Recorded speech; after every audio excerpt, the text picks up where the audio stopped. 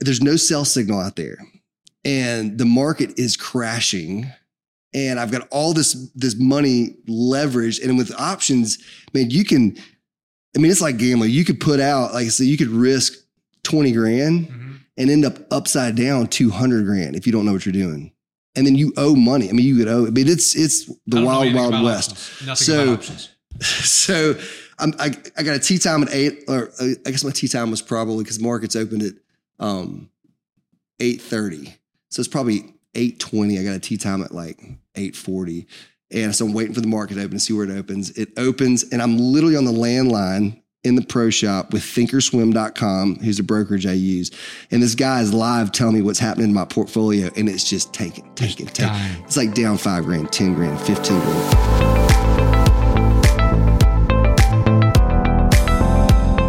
Hey, welcome to the CEO Parenting Podcast. I'm Thomas Cox, and this is all about talking to business owners and C-suite executives that are killing it in their business, but also trying their best to be great parents and great spouses. And you can find us on all the social media platforms. And today we've got Jeremy Simmons. So we had Jeremy Simmons on as more of an interview.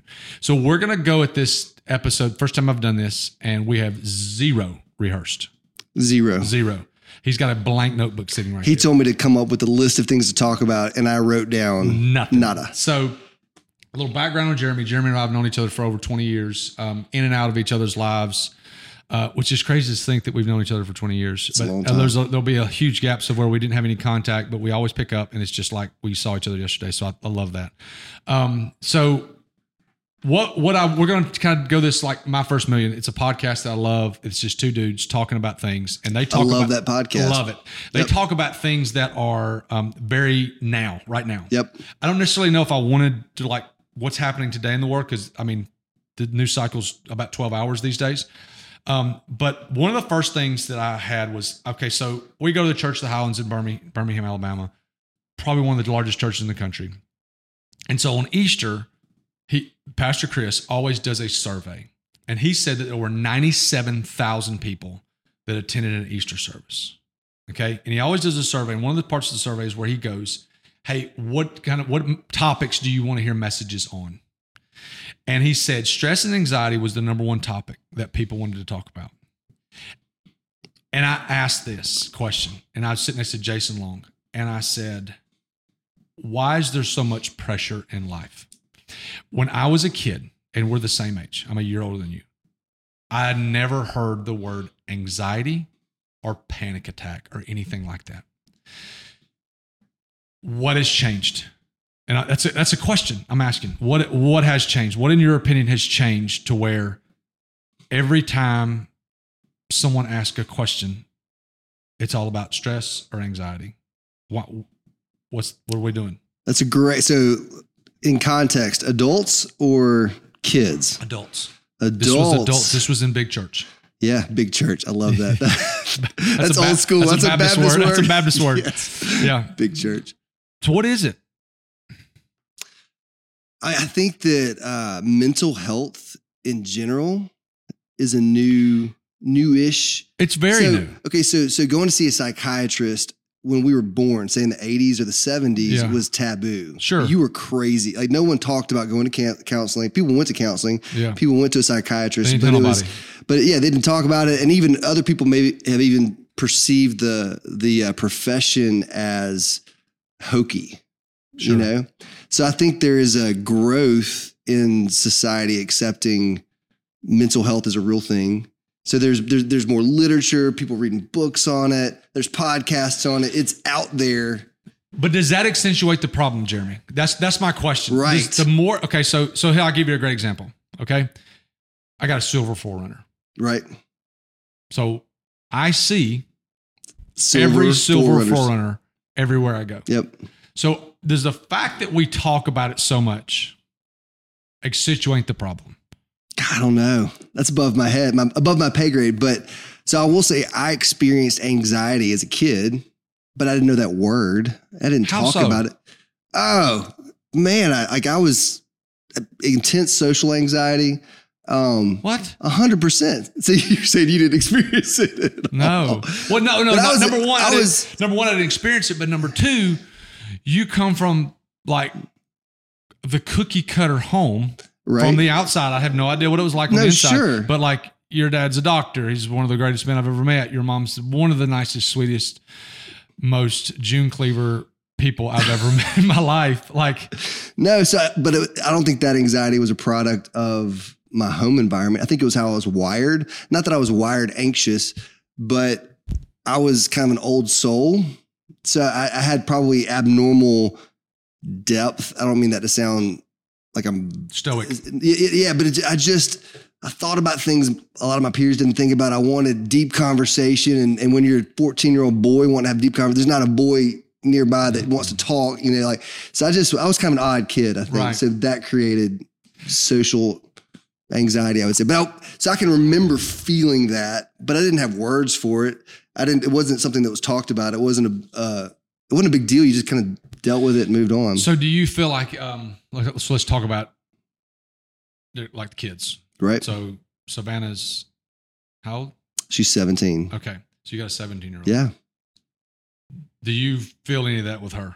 Oh, 100%. I feel it with all 5 of my kids. I don't want to single any kid out. Yeah. I just know she's the oldest. Oh, 100%. So, but like, how do you feel it? Like, what are they saying that's making you feel that? And my kids, I've heard all of my kids use the word anxiety. Anxiety. Yeah. And there's this is where we start to turn into old people. Yeah. There's a part of me that feels like my dad rolling my eyes going, this is ridiculous. Yeah. It wasn't like this 20 years ago, which is kind of, which is normal, I think, to think that way. But then there's also a part of me going, well, what if we were all dealing with this 20 years ago and didn't really know it and should have had conversations around it? I don't know. But I'll say this too. 20 years ago, the things that Everett let you do, and Joyce and Carol let me do, are absolutely mind-blowing. Yeah. So when I was a freshman in college, I was still under my parents' rule. Right. I was 19. So I made friends with this girl. Not a dating relationship. We were just great buddies. Right. She was on the volleyball team. And my parents let me drive her home over the summer. Okay. To Oregon. 36 hours, me and another girl. At 19. At 19. Right. And I go, what were they thinking? Yeah. But I say that in context to what you're saying. The things our parents let us do, we would never let the eight kids between us do. Yeah. But just because I think times have changed so dramatically. And I don't really know why that is, but it has. Sure. At 6, 7 years old, my parents always owned a home with land behind it because they wanted their boys to be able to just roam. And so we would roam. I'd be gone for 8 hours. All day. Yeah. Without a thought of where my kid is. And some of the time, without them maybe being able, my mom would walk out the door and be able to yell. Right. And have me come home. Right. And sometimes we would be gone out of what we call earshot. Right. From miles away. Not bad a night. So, okay. But let me say this though. So what do you think about just social media as a, comparison is the thief of joy. So we live in this world where we're scrolling constantly of people who are on that trip or people who just bought that car, bought that house. So we talk about the family that's on the catamaran. Let's do it. Listen, if my post created anxiety in you, I apologize. No, here's what I think it is. I think it's we talked about it. Yeah. Me and Jackie got in the car after church and we talked about it. And she immediately went there with social media. Social media is great and social media is bad, but it all depends on your perspective. And I don't want to sound holy. I don't want to sound like better. I just know that like it's a perspective thing. So I feel like when you start comparing yourself, when you compare, you can do one of two things. You can compare and try to go quote unquote get better. Right.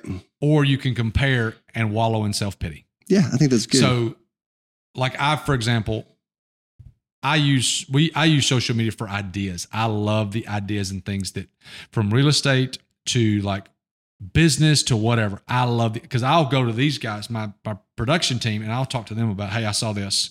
And I know they probably roll their eyes at me sometimes when I see things, but like it motivates me. I totally agree. So I evaluate this just a week ago. I was thinking about who I follow on Instagram, but my Instagram doesn't cause me any anxiety. Zero. It is 100% motivation, push, inspiration, raising my personal upper limit for what I'm dreaming about, what I think I could accomplish, what I think, Do you think that's part of what you follow though? Like, I mean, 100%. Like you follow people that are positive. Now I say positive, but like you follow people that I don't want to say what you want to be like, but like, I'm not following guys that drive Bugattis going like, that's what I want one day. But I follow guys that motivational coaches. I follow entrepreneurs. I follow finance guys. I follow, just that just keep my brain thinking creatively, like you said. Yeah. And so if I'm scrolling, it isn't mindless. It's depositing something in me that I'm going to chew on for the next few days. I totally agree. Okay. On the spot, who are 3 people that you follow that you, every time you see something that they do or put out that you're like, oh, this is good? God, it's really good. Can I come back to me on that? I'm going to think about it. Okay. What about you? You give me yours. I've talked about her all the time and people probably think I'm in love with this girl. I'm really not. I got a great wife. I love Cody Sanchez. I don't know who that is. I think she's wonderful. Yeah. I think that she's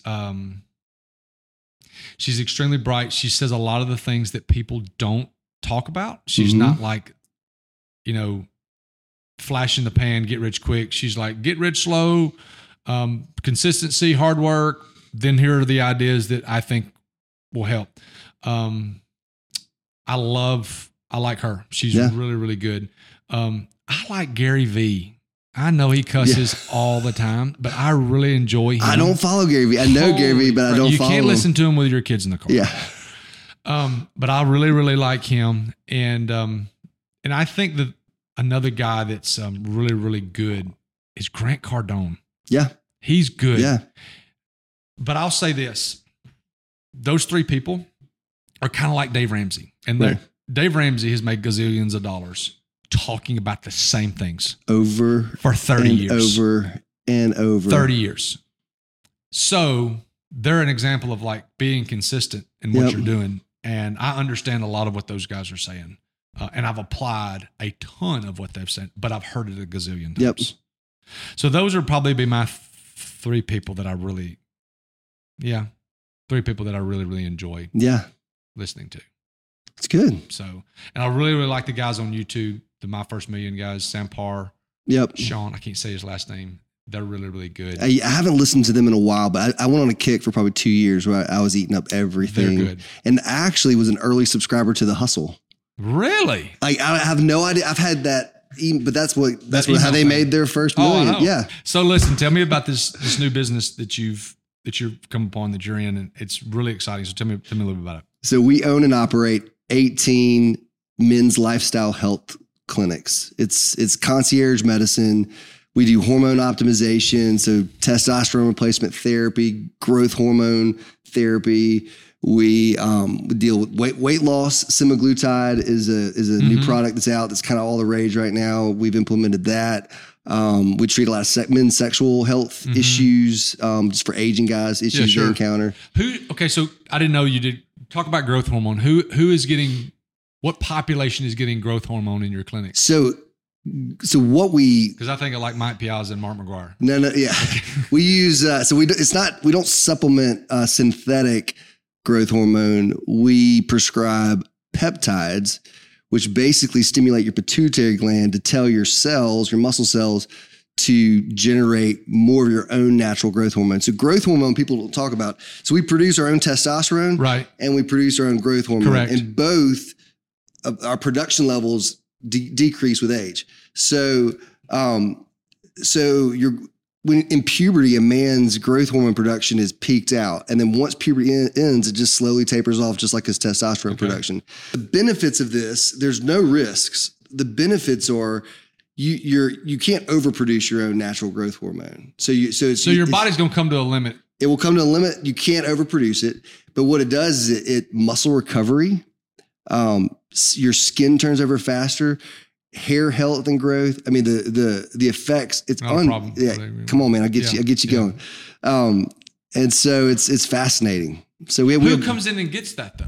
Like what is so there's benefits for guys. I'm on peptides. There's benefits for a guy. So the benefits I've experienced are I can go into the gym, bust it like I was 22 years old, and the next day I'm not sore. So here's another question. So being in that business, here's the talk right now is AI.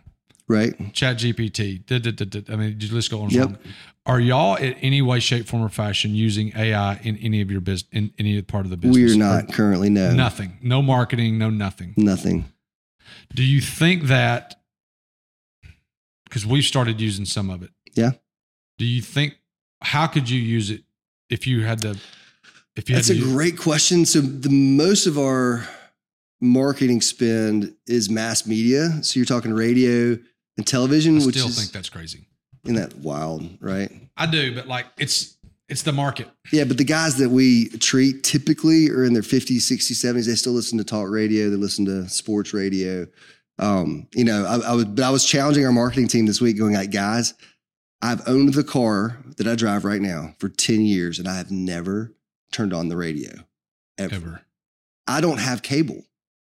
At your house? No. I have every Netflix, Hulu, subscription. I got all those, and I got YouTube TV during, to watch football during the football season. But I don't ever see a local commercial ever for anything unless it comes up on social media, YouTube, or I Google it. And you know what? I don't get YouTube because I've got YouTube Premium. It's the best thing ever. Yeah. $10 a month. I never see an ad. See, I should do that. The worst, I was doing an ab video. Ever. 2 days ago, mid-ab video, there's a commercial. Yes. You gotta stop. You're like, are you? 30 seconds later, my heart rate drops. Yeah, it's terrible. Good. $10 a month. YouTube Premium. It used to be called YouTube Red. Yeah. And I've been doing it for probably 6 years. Yeah. What's another $10 a month? What's another $10 I've already got 17 other things. Exactly. So no, we're not doing, we have not talked about AI yet, but I am challenging our marketing team amongst other guys in the business that are doing it too, saying, hey, look, so yeah, maybe the guys 45 and up that we're treating still listen to the radio, but the guys 25 to 45 that are aging clients into what we need are only Googling us. But here's the thing too. Let me say this. I know a lot of 30-ish year olds that are using y'all's products. Oh yeah. We have lots of guys. 30 something years old. What are we, I say we, like it's part of, like it's mine. I'm helping your marketing team. Well, the question is like, what are we doing to reach? So we do pay-per-click, Google Ads. You do? Yeah, we spend a considerable amount of money on that, but not in comparison to what we do on local radio. So how does Hymns, Roman, what are those? Hymns and Roman. I don't know what the other one is. Is there another one? I think those are the two main ones we talk about. How are they affecting y'all's business? So they're telemed. It's not. I'm not saying what they do is poor. I'll tell you this. I tested out Hymns to see. I just wanted to know what do they do? What's their process like? Is there something we can learn from them? Sure. We don't do telemed. They're strictly telemed, but it was bizarre. So I went in, signed up for their product. I said I was going to be a hair loss product guy. I know. Definitely not an issue. But I signed up. I was like, I want to see how this works. And, I get an email after I applied and they said, great. We're going to schedule your consultation with your physician because this stuff has to be, you have to have an actual physician. MD. Yeah. Consult to prescribe you the hair loss treatment. And so they said, hey, be on the lookout. We're going to schedule your consult. Maybe an hour later, I get an email saying, your consult with Dr. So-and-so went well. He approved your treatment services. And then click here to complete the process. I mean, there was no consult. You didn't talk to nobody. No. And I thought, this is sketchy. So what I'm saying is they're prescribing stuff. This is from my one-off experience, but they are prescribing things for people without even talking to a physician. And we're just big believers in come in, we're going to talk to you. We're going to do your blood work. So here's what separates us too. So we've made a big capital investment, to build labs in every clinic. So we can actually process your blood work while you're in the appointment. And that there's no one else in our business that does that. So like, even if you went to your primary care physician, your urologist, you say, hey, I think I'm low T. You're going to go in, you're going to pay a copay to go in with him. He's going to draw your blood. They're going to ship it off to a lab. It's going to take a week. And then you're probably going to have to go back to his office, pay another copay plus a lab fee to get your results. So y'all spent big bucks to get it all processed there. Yep. Wow. That is a lot. So of that money. separates us. What are you investing in outside of the business? Are you investing in anything outside of the business, whether it be crypto, stocks, real estate, other businesses? So I love crypto. Do you really? Yeah, I know. I'm still that guy. I'm a believer. And I'm that guy that goes, hey, in 2012, 2013, I had, a couple hundred Ethereum that I bought for like $12 a piece, but then I was, poor at the time. So I sold it to pay for this, I sold it to pay for that. And then I sold, anyway, so I still have, I hold this, for me, it's a significant amount of money in crypto, and I'm holding. I treat it like, I don't even look at it like, to me, it's a gamble. So it's not, I treat that money like it doesn't exist. House money. It is house money. And even though it's turned into bigger dollars, I'm not freaked out about it. If it goes away, it is not even an asset in my mind. Okay, so here's my question. So my financial guy, and I love him. He's wonderful. He does great stuff with our money. But he said this the other day, and I thought this was, I told him, I thought this is the dumbest thing. He talked about a specific stock that I bought however many years ago. He's like, yeah, it's like that stock. I'm not going to name it. That stock. He goes, I'll say it. He's like Apple stock. He's like, you got it, you buy it, you hold it, you never sell it. Why not? Right. Like, so so what's your plan with this? So I'm going to hold it until I either need it or maybe I just don't even need it at that point. But I do agree because it fluctuates so wildly. And what's the lowest it's been? I mean, so Ethereum, I've had it at $12 and I've had it at almost $5,000 per coin. I mean, this is some big swings. Now it doesn't swing that big right now, but I've watched Bitcoin go from 40 something thousand bucks to $10,000 and then back up. I mean, it can, so your portfolio can be worth 25% of what it was a month later and then back up. So emotionally you have to detach from it. So I'm such an emotional person. I cannot handle, if I look at it, I would buy at the wrong time, sell at the wrong time, and I've done that in the past. So I do with that, and I have a little bit of money that just automatically siphons out of my account every month and just buys more Bitcoin and buys more Ethereum. Those are the two. And I was talking to a guy the other day who's really hot on Ripple. What is that? It's another coin, but they're in litigation right now. I don't know what the update is, but at least 3 weeks ago, the SEC was trying to regulate Ripple as a security. And so if the SEC won, the value is going to go to nothing. But if the SEC loses that battle, its value is going to go way up, probably 10x where it's at right now. So I know a guy that just put 7 figures literally into, because he thinks the SEC is going to lose. He thinks the SEC, and he's betting 7 figures. He's going to make 10x. And what else are you doing besides? I mean, traditional, like I'm right now, I'm not doing, listen, let me back up and give you history. Yeah. So I have a very high risk tolerance, just naturally. I remember from the construction days. Bro. So even from an investment standpoint, early on, like back in the early 2000s, I got into options trading and with money I didn't have, just taking big risks, made big money and then lost big money to me at the time. Sure. Lost big money at the time. I remember being on the golf course and, I was actually out at Silicaga. What's the Farm Links? Yes. So I'm at Farm Links, and I've got this insurance guy and a banker taking me to play golf because they're trying to get my business, and there's no cell signal out there, and the market is crashing, and I've got all this money leveraged, and with options, man, it's like gambling. You could put out, like I said, you could risk 20 grand. Mm-hmm. And end up upside down 200 grand if you don't know what you're doing. And then you owe money. I mean, you could owe, it's the wild west. So I got a tee time at 8, or I guess my tee time was probably because markets opened at 8:30. So it's probably 8:20. I got a tee time at like 8:40. And so I'm waiting for the market to open to see where it opens. It opens and I'm literally on the landline in the pro shop with thinkorswim.com, who's a brokerage I use.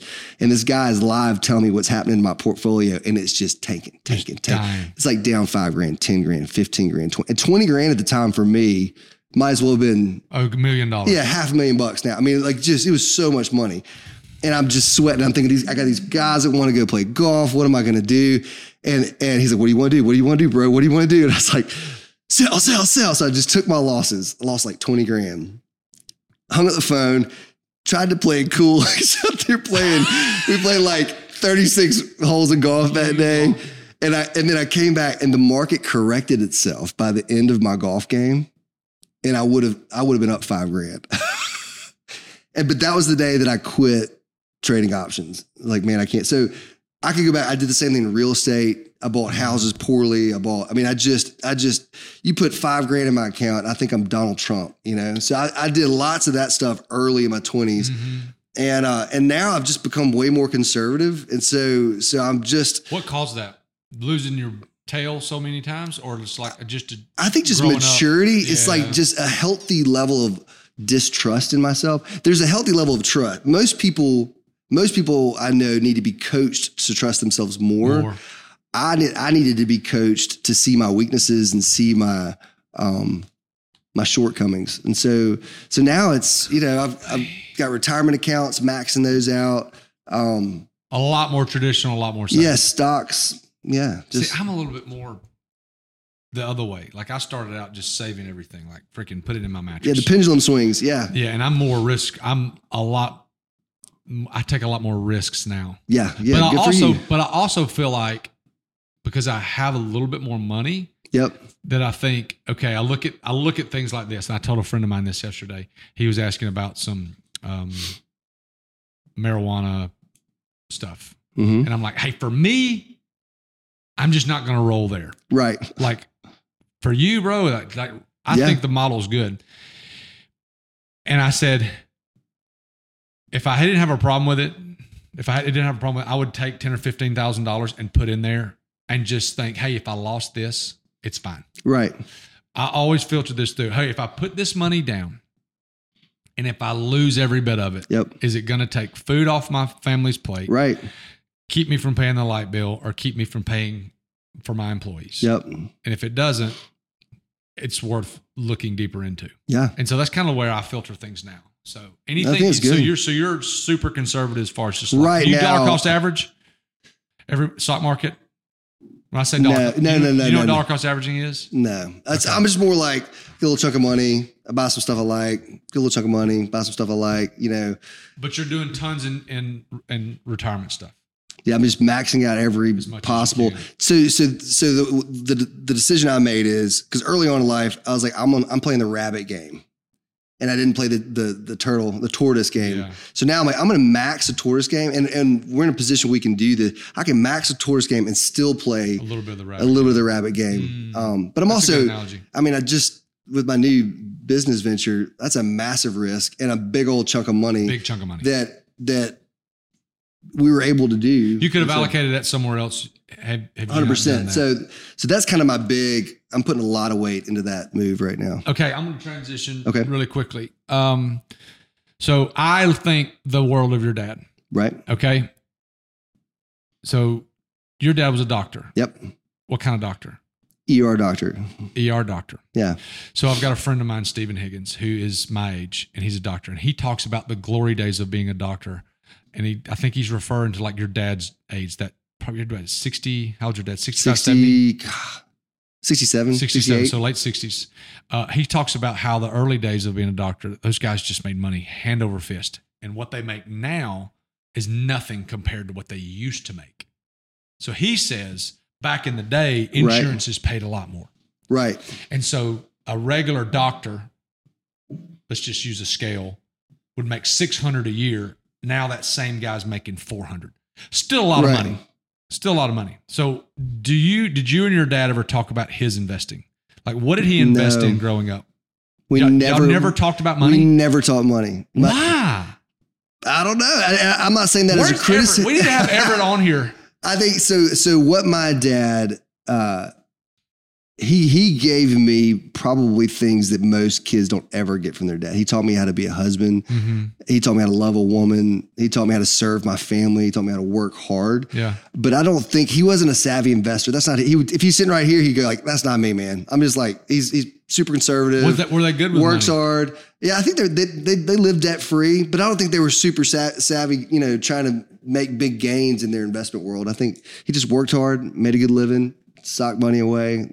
That's just kind of how he lived. And that's how he's wired, And then somehow I came out of the womb like thinking I'm going to be a billionaire by the time I'm 30. Just put it all in red, baby. What about your siblings? How are they financially? Like, are they risk averse? What are they? I don't know. Do y'all not talk about this stuff? No. So maybe that's it. Maybe Simmons we don't talk about money within our family. That's probably actually a true statement. We need to talk to your dad. Now my sister's a wife. Sure. And her husband's very entrepreneurial. Billy. Yeah, Billy's very entrepreneurial. So I think but I would imagine Shannon's pretty conservative. She's a play it safe. Just thinking about her personality, but I don't know that. And do you talk to your girls about money? Yes. So that is something I've corrected. I say corrected. I wish my family had talked about money more. My wife and I talk about this all the time. I wish I had understood. So not that you have to live up to a certain lifestyle. No. But what did the lifestyle I grow up with? What did that even cost? You know what I mean? So I was That's a great question. I was a doctor's son. I went to a private school to Briarwood. So I grew up around families that at least could afford to send their kids to private school, but I had no grid or plan that, hey, this lifestyle that I've seen or this other lifestyle that I'm looking at costs X amount of money per year. And then what's a strategic plan? If that's the way I want to live, what's the strategic plan to get me to X amount of dollars per year? Do you talk about actual dollars? Do your kids know how much money you make? My kids do not know how much money I make. Do yours? Yeah. Really? Yeah. Your kids know how much money you make? Yeah. That's fascinating. They ask questions and I am freaking open book. Dude, that's awesome. My kid, John will go, she'll work with me and she'll go, how much did we make tonight? And I'll go. But they know your tax return, Uncle Sam, your dad makes X. Because that's what everybody talks about. In a good, yeah. Like if you were to ask them, they'd say, they'd give it, they'd a range. They know. Yeah. I'm an LLC S Corp, so I'm a salary. Right. So I get the same thing every month, right. which is good because whether we have a great month, quarter, whatever, or a poor month, we make the same. That's good. We make the same. And then do you distribute year-end profit to yourself? No. What do you put it all back in the business? So I'm really, really. I want to talk about this. We're going to get you talking. So okay, so there's a book by Mike Malkowitz called Profit First. Okay, he is extremely different, but he's really, really good at what he does. And so I read this book back in the early days of starting MealFit when I wasn't making nothing. Right. And he even talks about, he says, you need to take the money that you make, the gross money that you make, and you need to take in different percentages and put that money in different buckets. Right. When he says buckets, he means accounts. Right. I remember I've seen you doing something on a whiteboard on social media talking about the bucket. Okay. So what I do, I'll tell you what I do right now. So what I do right now is I take a gross percentage. I take 7% of the gross that we bring in, the total amount, and I put that in an income tax account. Just throw it away. So it's there. It's there. Ready. Throw it away. There's no surprise tax bill. Zero surprise. I hate surprises. Yep. Grant Cardone talks about, working to broke and running your account down because it motivates you to work more. Yep. Okay. So I have that. And then I have what they call a profit account. Yep. And so my profit account start off at 1%. So I took 1% of gross sales and put it in this account. Yep. And I've got a literal bank account that says it is nicknamed profit. Yep. So I took 1%. Now that number is up to 6%. So I take 6% every week and I transfer that number into the profit account. Yep. And then once it gets to a certain amount, I take that amount and put it into a managed account. Okay. And then I have another account that is totally dedicated to real estate. Okay. And that's something I'm passionate about, something I enjoy. And so I have these different and I always have a sales tax account, and that's not a percentage base. It's based off the actual number. Right. And so I do these transfers every week. every week. And those counts build. Because when I have a $4,000 sales tax bill, it's money sitting right there. It's right over there, and I don't want to screw Right. with it. Accountants don't love this, but it's a way for me to manage money. I love it. And it I think it's helps great. me so much. And so as far as that's concerned, I can take those different accounts and do different things with them. And I'm like the little foxes, like I'm the small, like little things compounded over time, Yep. compounded over time, compounded over time. The profit money will go to if I needed to buy a new truck. If I need to go buy a new truck, I've got it. Yeah. If I had something, great example. I just bought 2 new vending machines. Yep. It was like between $8,000 and $10,000. It's there. You had the money. I had the money. So when you have big expenditures like that, those little things, those little bitty nuances that you just get bored of doing, that helps. Yeah. And so it's helped us so much in what we're Good doing. for you. And so let me ask you this though. So you pay, you cover your overhead, you cover your own salary, you fill your boxes. What about when you just you kill it one month? Mm-hmm. What happens to the extra? I will take that and pull that aside into if I like, for example, we have an event, we make $50,000 or $60,000. Right. We have those. The margins are big because of the numbers. Yep. Okay. I'll take that money and put that into the profit account. Got it. So you still keep it there. I'm still keeping it there. Yeah. So I get all my bills paid, all that good stuff. And then I put it over there so that it's not a rainy day fund, but it's more like a strategic business growth fund. If I want to make moves within my business or if I get a surprise, I'm covered. Randy Kiefer taught me a long time ago. Randy Kiefer's a guy in Tennessee who I love and respect deeply. He taught me 2 very, very important things. He taught me how to barbecue. So he's brilliant. He taught me how to do barbecue, and I'm really, really good at that part of food. Yeah. And it was from him. Yeah. Number 1. And number 2, he said, always keep a handful of $100 bills in your wallet. Yeah. So I've probably got $600 in my wallet right now. And I'm like, dude, why are you doing that? Yeah. Because a lot of our friends don't carry any cash. I always have cash. I typically have $300 or $400 in my wallet. I think I got 200 right now. A couple. So he says, I can't tell you. He looks at me because I can't tell you how many times my daughter was getting ready to go off to college, and he says, "You got gas in your car?" He goes, I got a quarter of a tank. He'll give her $100 bill. Yeah. Or he says, he goes, you know how many times I've been in the middle of nowhere and found a great deal on something, and I said, I'll give you $200 for it right now. Yeah. And it was a steal. Yeah. But they saw the cash on the barrelhead and they took it. Yeah. I can't tell you how many times the hundreds in my pocket have gotten me out of a jam. I love it. I keep them in there. Yeah. And if I get down too low, I go to the bank and get some more. Mine typically go to my kids. Most 5 kids, it's like, hey dad, hey, I get the school thing. Hey dad, it's the book fair. The book fair. The book fair. And guess what? We don't buy at the book fair. Books. They come in with toys. I'm like, I gave you $20, 9-year-old. You came up with didn't even buy books. Oh my gosh. Scammed. Okay. So how do you and Lacey stay connected with 5 kids? Oh, I love this question. And a traveling job. So traveling job is new. I know. So this is a new this new thing we're navigating. So historically, we carve out time. So Lacey's love language is quality time. It's really quality and quantity time. It's just time. Right. So with 5 kids, all in sports and activities. I see her once a week. It's it's intense. So what we used to do when I had a 9 to 5 is not every day, but a lot of days I would come home. She said, baby, I just want you first. Everybody wants you.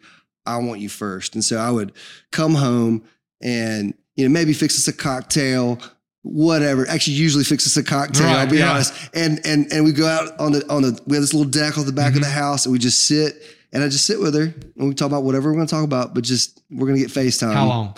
45 minutes. Oh, wow. Oh, yeah. I thought you were going to say 10 minutes. No, 45 minutes. And the kids keep coming outside and they know I'll just bark up, back inside.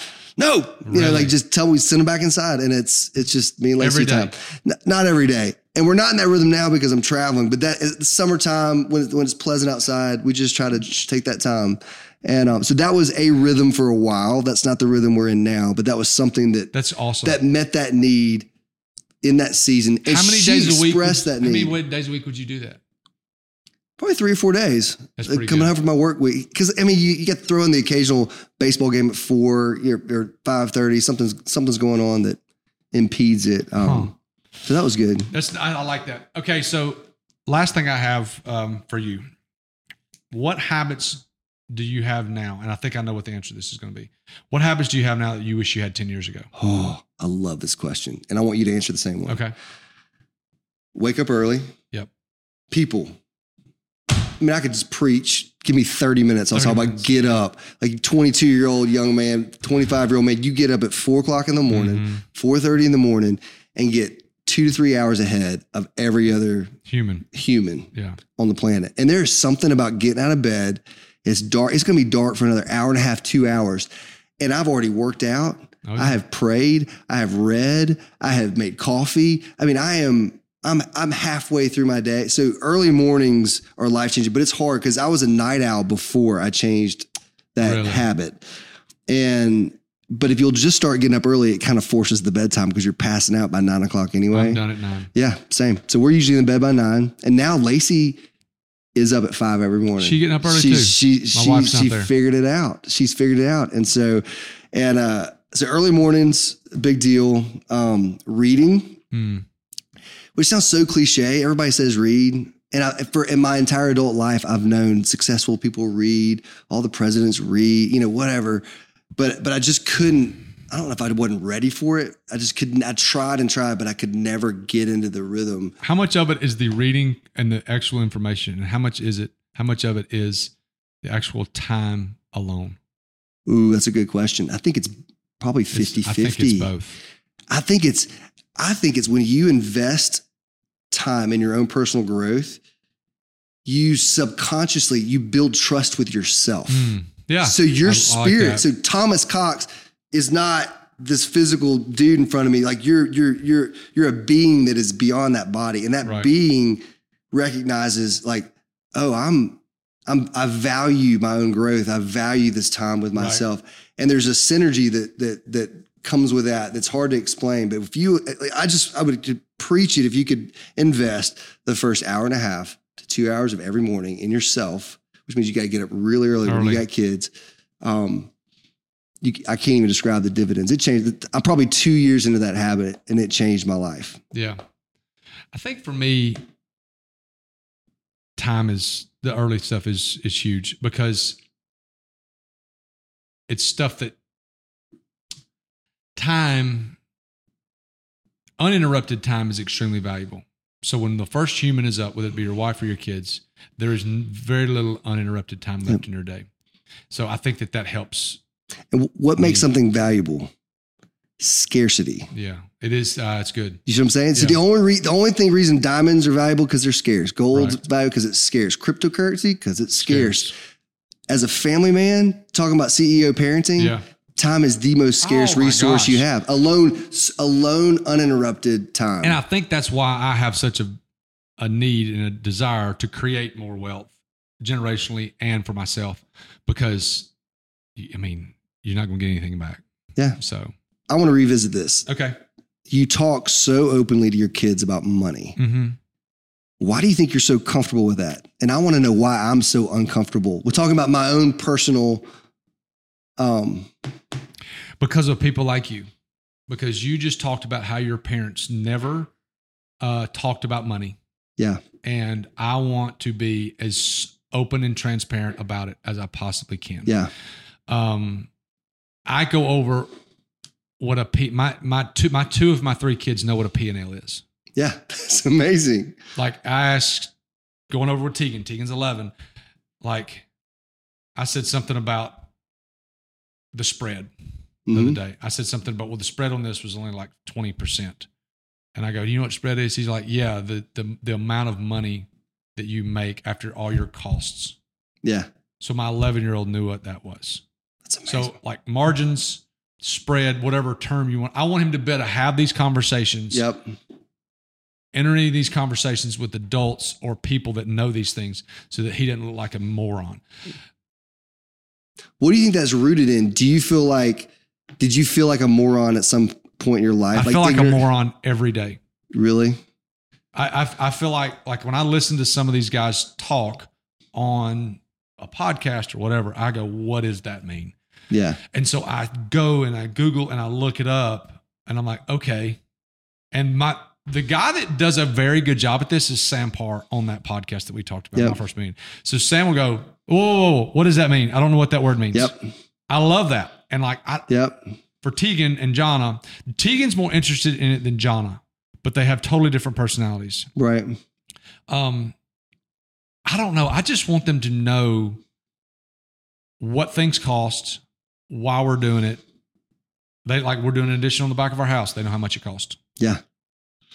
See, that's fascinating. And that's so probably healthy. It's very faux pas in some way. There's two things that are faux pas that parents don't want to talk to their kids about. Number one's money.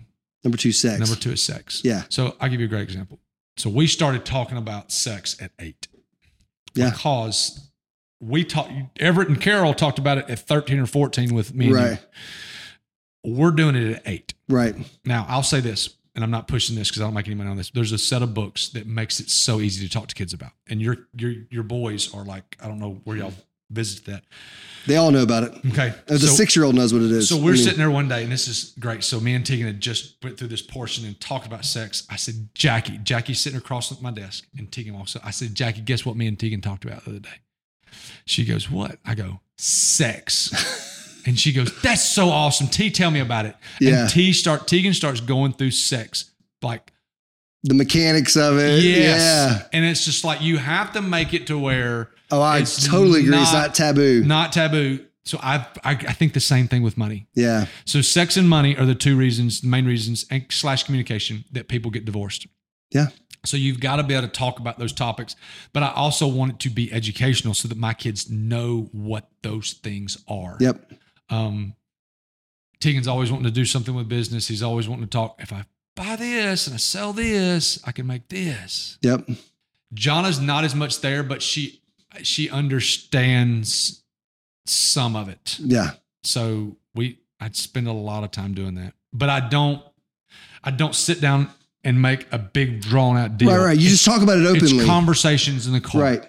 It's whereas what we do is, if we were talking about the renovation, like you're talking about renovating, we literally just met with an architect to kind of talk about maybe doing something to our house, but we would never invite the kids into the conversation of what that would cost. And I don't know why, other than like, there's this, I bet there's a fear that like, if we talk about this money, they're going to start asking for things. You know what I mean? It's like they see it as, oh, well, mom and dad they've got that, so I should get this. And so we're like maybe just lazy because we don't want to have to deal with the conflict of telling them no or them not understanding how money's allocated. So we just don't talk about. But I would talk about how money's allocated. Yeah. Like have the conversation of like, because you don't want them to, okay, so you don't want them, forgive me, you don't want them to be like you and get $3,000 or $4,000 in their bank account and go, I'm rich. Exactly. That's exactly right. So I think that I think it's good to talk about it in a contextual way. Now, we're not bringing our kids in the conversation when we're talking about like what to do with the house, but like, right. They're going to know that the addition to the back of our house costs $80,000. Right. Right. And then they're going to know that we are making decisions now. Yep. Because of this expense. Mommy and daddy are spending a lot of money on this. Right. I love that. So like we're putting money here. So in turn, we're not going to go do this right now because mommy and daddy are spending a lot of money on these things. No, that's good. I do like that. And we do talk about money openly, and we talk about, because I think somehow I emerged as an adult with a scarcity mindset of money. So, as a doctor's kid. Yeah. So, but it was there's a lot of fear around money, a lot of, great book right now, The Illusion of Money, Kyle Cease, fantastic book I'm reading, almost done with it. And he's putting language to what is going on inside of me with how I see money. But I had just a bad scarcity mentality. So it doesn't matter how much you have, it's not enough. There's just fear. And so when you think that money is, so I pictured money as a pie. So there's a pie. And so if Thomas goes, and it's finite, there's only a certain amount of money in the world. So if Thomas goes and gets a piece of that pie, I get upset because you just took some of what I could have had. So, and the way I recognized this in myself was just a few years ago. It wasn't that long ago. I realized, I kind of looked in the mirror, and friends that were more successful than me, friends that were succeeding in what they were doing, that from my perception or perspective seemed to be ahead of whatever I was. I had the hardest time celebrating them. I couldn't do it.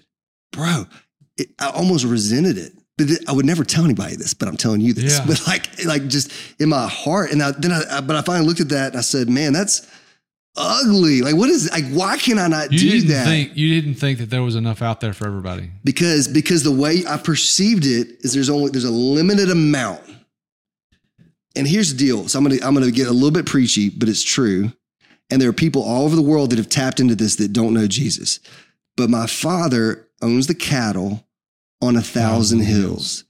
And when Jesus died on the cross, he took the enmity that was between God and man, destroyed it in his body. Okay. And he opened wide his full inheritance to his sons and daughters. Right. I got chill bumps saying it. Yeah. Which is me. Sure. So literally the cattle on 1,000 hills, the old way of saying endless resources, more than you can imagine, have already been given to me. Yeah.